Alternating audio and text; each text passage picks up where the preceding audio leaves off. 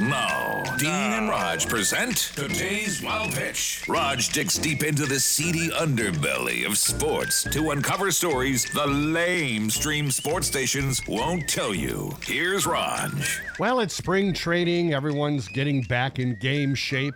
Players, coaches, even reporters. A TV reporter doing a live shot thought it'd be a great gesture to toss a ball to a fan who's being held by his dad and looks to be about 3 years old, nailing the kid right in the head. We're going to try it. You ready? Are you able to catch this?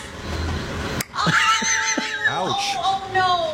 Yeah, I'm so right in the sorry, noggin. buddy. I'm so sorry, buddy. Hopefully the kid's okay. Hey, maybe they should change his name to Wilson. That's today's Wild Pitch.